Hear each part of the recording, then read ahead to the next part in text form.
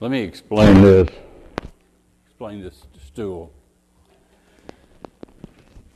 Whether it's a combination of low circulation or low blood pressure, I don't know. But I'm like a fainting goat. And I can almost faint just on call. So I'll keep that stool there, and I'd rather sit down on it than lay down here on the... But anyway, yeah, don't get around me because I may fall on you. In fact, when I was in the Navy, I passed out several times. And after the second or third one, they gave me a little card. And it says, "Don't let this guy stand in formation." And it was wonderful because I carried it for the whole time I was in the Navy. And I didn't have to stand in formation. It worked perfectly. First, I want to thank you for how you have treated me. Coming here, it was wonderful. You guys are great. The love that you've shown me. Some of you won't remember. No, probably none of you will remember. I came here and visited once before in 1960. I was just a kid. I think Jerry Chenault was preaching here at that time. And it's a wonderful place. Why does it do that? Don't get too comfortable because we're not going to be here that long. Today's the day when you'll probably beat those Methodists to the eating places. Someone once told me there was no such thing as a bad short sermon. So that's what I live by. And notice it didn't say I would be preaching. It just said I would be talking. Tell you about my friend. I have a friend named Todd Blish. He just retired from the Highway Patrol. He's now the chief of police at Bixby. But when he first started, the story goes that he was doing traffic, and this car came by, and he couldn't even see the driver for obstructions in the car. So he pulled him over, went up to the window. The guy rolls down the window, and he says, Todd says, "I can't let you go on. You can't even see out." And the guy said, "Well, I know that." But he said, "I inherited these penguins. If I leave them at home, they'll tear up everything. So I have to take them with me everywhere I go." And Todd said, "Well, did you ever think about taking them to the zoo?" And the guy said, "I never thought about that. I appreciate it. I will do it, and I will do it today." Todd said, "Well, then I'm going to let you go. If you promise me you'll take them to the zoo." He said, "I will." So a few days later, Todd was at the same place, approximately, and this car came back by. Same thing. He couldn't see the driver for the penguins. So he pulled him over again. He said, "Sir, I thought you told me you were going to take them to the zoo." And the guy said, "I did, and they loved it. Today I'm taking them to the circus." Thank you. I appreciate that. If I had to give us a title, it would be Unbelievable Grace. I used to call it The Foolishness of Grace, but I got in trouble for that. So I'll say the unbelievableness of grace. You don't have to hold up your hands, but think about it. How many of you truly believe that you were saved by grace? Oh, you're going to hold it up anyway. Okay, that's great. How many of you felt once you were saved that you needed to do something? You needed to do something because you were so happy that you were saved. I find that the biggest problem for most Christians is accepting grace. You know what a grace period is. See, when you buy life insurance and you forget to make the payment, there's a period of time in there, it's called a grace period. So if something happens, you're okay because you're forgiven for that short period of time. We can understand that. It's a grace period. Nothing bad is going to happen during that period. But why is it so hard for us to accept grace, the greatest gift that could be given to us? I'll come back to that in a minute. Remember that. Years ago, a wonderful thing happened to me. I was invited to go to Alaska with 21 other people to hold a vacation Bible school. We were going to the Calvary Baptist Church in Anchorage. And we were warned when we went that it was a dying church. It was a huge church, huge building. A few years earlier, they'd have 500 people at Sunday service. But when we got there and did our opening that Sunday morning, we had more people than they did. So anyway, when it came time for the opening ceremony to be over for the Vacation Bible School, the teachers all took their kids and went to their various classrooms. And I was left with the adults. There were 6 of them. 6 adults, 3 men, 3 women. And the church had a center pew probably as long as these 2 together. And when they left, those 6 people, there was one on each end of the pew. I don't think they liked each other. But anyway, I stumbled through that evening, and they didn't pay any attention. I probably didn't either. But I made a promise for us to go this evening, the next evening. So I went downstairs and found a room that had a table and some chairs, and we moved down there. I threw away the BBS material because they weren't the least bit interested in it. I was fishing around for something to use as for material when one of the ladies held up her hand and said, I got a question. She said, my sister and I were both saved when we were very young. She said, I try to do what's right. I go to church when I can. But she said, my sister, she doesn't go to church. She never has. She lives a very shady lifestyle. Is she saved? Wow. What a question. Before I could even answer, though, the chairman of the deacons, they only had 2 deacons, and one of them was in there, and he was the chairman.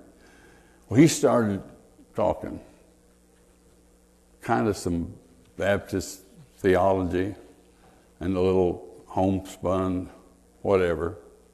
But it gave me time to think. So when he finally stopped talking, I said, let's go to, I get lost there. I go to chapter 20 of Matthew.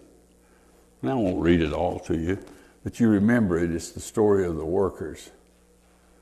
In the very early morning, the guy takes them out to the field to work. Then, about 9 o'clock in the morning, he goes and gets some more workers and brings them. Then about noon, he gets some more. And finally, at 5 o'clock, he brings in the last of them. And you remember the story. At the end of the day, he paid them, but he paid them all the same amount of money. And they began to complain. And he says, when they got, I'm going to read verse 11, when they got their coin, they complained to the man who owned the land. They said, these people were hired last, worked only 1 hour, but you paid them the same you paid us, who worked hard all day in the hot sun. But the man who owned the vineyard said to them, friend, I'm being fair to you. You agreed to work for 1 coin. So take your pay and go. I will give the man who was hired last the same pay I gave you. I can do what I want with my own money. Are you jealous because I'm good to those people? Well, you know the story, and you know what it means. Regardless of when you come aboard, you're going to get the same reward. We're going to all get the same reward, whether we've worked 1 hour or whether we've worked all our lives. And I felt guilty because that was probably not the best illustration I could come up with. But I didn't really know. What was she really asking me? What she was really asking was, are we saved by grace or are we saved by performance? Why is it so hard for us to accept grace? You think about it. The only time that you really live in a period of grace is when you're first born. What do? You cry, sleep, eat, make messes, and somebody cleans it up. And what did you do to deserve this? Nothing. Isn't that grace? That sounds like grace to me. And you live in that period for a little while, but then finally you move into the next phase, which we'll call childhood. And what happens there? You have to start performing. You perform and you get rewards. Some of your performance may bring bad rewards, but you get rewarded, don't you? Then the next big step in your life is when you go to school. Now, I spent 40 years in public schools, 35 as a superintendent. And I didn't see much grace, if any, in public school. What do? You work hard, you get rewarded with grades, promotions. You do bad things, and what happens? You get punished. But it's all based on performance. So we're used to it, aren't we? By now, we're used to performance. Some of us became real good performers. I spent a lot of time in the principal's office. That's why I wanted to be an administrator. Then you may go on to college or trade school, and it's going to be the same thing. Performance. It's your lifestyle. Then the next stage might be marriage. How many of you's marriage is based on grace? I didn't think so. Yeah, you have to be very... No. Sorry, marriages are based on performance. She cooks, you mow the lawn. She takes care of the kids in the house, you change the oil in the car. It's based on performance. If you don't perform, to remember anniversaries, birthdays, you remember what happens? Oh, yeah. It's all performance, and it's not grace. She doesn't give you any grace. How about in the work area? Do any of you have grace in your work area? No. We're judged in the workplace by our performance, aren't we? Even at church, where we talk about grace all the time and we understand grace, the workers are still based on performance. Be it Clay or David or Levi, their performance depends on how long they'll be here. It's not based on grace. I'm sorry. But what if you were the boss? You're the boss. And you call the workers in and you say, I'm gonna make something new now. I'm gonna treat you with grace. You don't have to do anything. But I know you will, and I will pay you. But you don't have to. In fact, you don't even have to come to work. I'll send your pay to you. How long do you think that'll work? It won't, will it? Won't work. Because we're used to performance. We know it won't work. So that explains to me why it's so hard for us to accept grace in our religious life. It's because it's so out of character to the rest of our lives. Because everything else we do is based on our performance. Then we come across something like Matthew chapter 19 to confuse us a little bit. A man came to Jesus and asked, "Teacher, what good thing must I do to live forever?" And Jesus answered, "Why do you ask me about what's good? Only God is good. But if you want to have life forever, obey the commands." And the man asked, well, what commands? And Jesus answered, you must not murder anyone, you must not be guilty of adultery, you must not steal, you must not tell lies about your neighbor, honor your father and mother, and love your neighbor as you love yourself. And the young man said, well, I've obeyed all these things. What else do I need to do? And Jesus said, if you would be perfect, then go and sell your possessions and give the money to the poor. If you do this, you will have treasure in heaven. Then come and follow me. Do you remember what the young man did? He went away sorrowfully because he was very rich. Now, Jesus doesn't ask you and I to do that, but he knew that young man's heart, and he knew what he needed to do in order to be perfect. Sell your goods. Sell that thing that's keeping you from being the person you can be. That sounds like performance, doesn't it? But like I said, Christ didn't ask you and I to do that. Back to the lady in Alaska. She was asking the exact same question. Is my sister saved even though there's no evidence of performance? And as much as we hate to do it, the answer is yes. I love what Daniel says. He says your ticket's punched. And when you get your ticket punched, that's it. You're going, all right? And it makes it tough to explain sometimes. What is our definition of grace? We all learned it. Unmerited favor. That's what it was, isn't it? Romans 3:24 says, all need to be made right with God by his grace, which is a free gift. They need to be made free from sin through Jesus Christ. Acts 15:11. But we believe that through the grace of the Lord Jesus Christ, we will be saved, even as they. And then bear with me, I want to read some Romans chapter 6.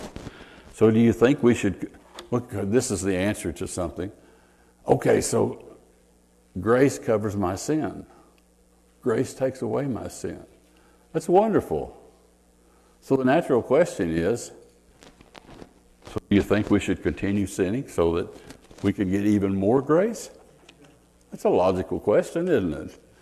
And Paul says, no, we died to our old sinful lives. So how can we continue living with sin? Did you forget that all of us became part of Christ when we were baptized? We shared his death in our baptism. When we were baptized, we were buried with Christ and shared his death. So just as Christ was raised from the dead by the wonderful power of the Father, we also can live a new life. Christ died, and we have been joined with him by dying also.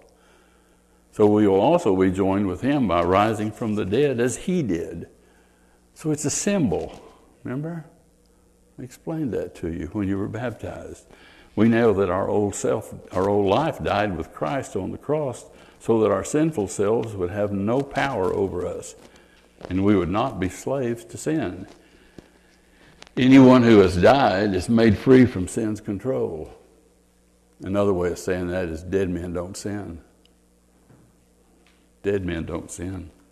If we died with Christ, we know that we will also live with him.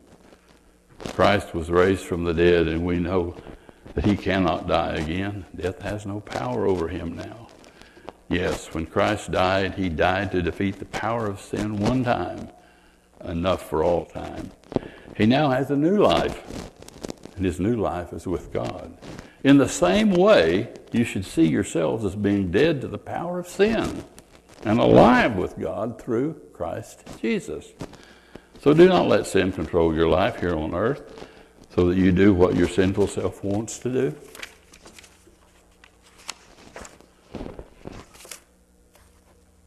In conclusion, you'd like to hear that, don't you?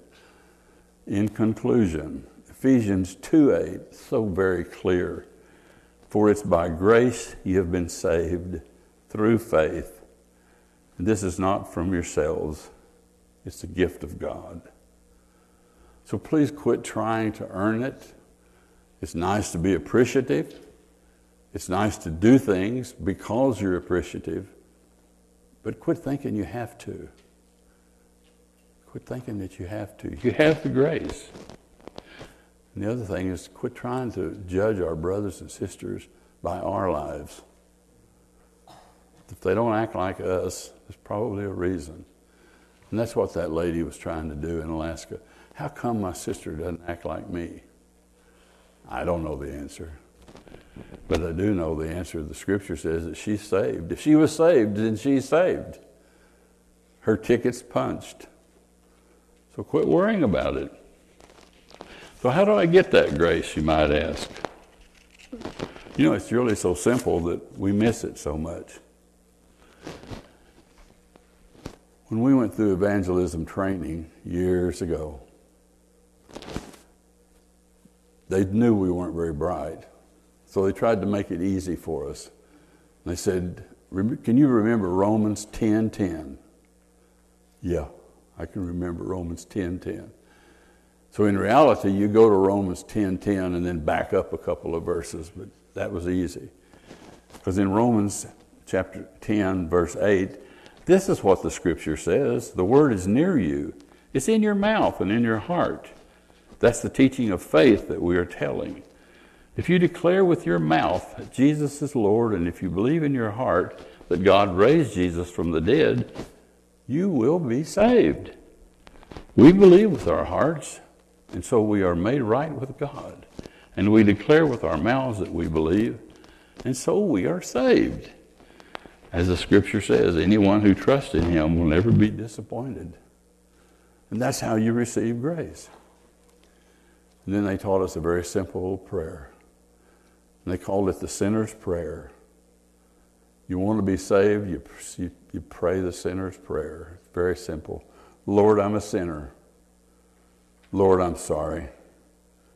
Lord, forgive me. Lord, come into my heart and save me. It couldn't be any simpler, could it? David's going to come and lead us in a song of invitation. And Kevin's going to come up here and receive anyone that needs to come up here. The altar's open if you just want to come and pray. But if you need some help, Kevin will be here to help you. Let's pray. Father, we love you. We thank you that you've been so good to us. We thank you that you sent Jesus. We're sorry that he had to die, but because of that, we can receive the grace and we can receive the salvation and that we can be happy and live forever. We pray that if someone has a decision to make, that you will be with them, that you will send your Spirit to give them the courage to make that decision, that everyone that leaves here will know you as their personal Savior. This we ask and the praise we give in the name of Jesus. Amen.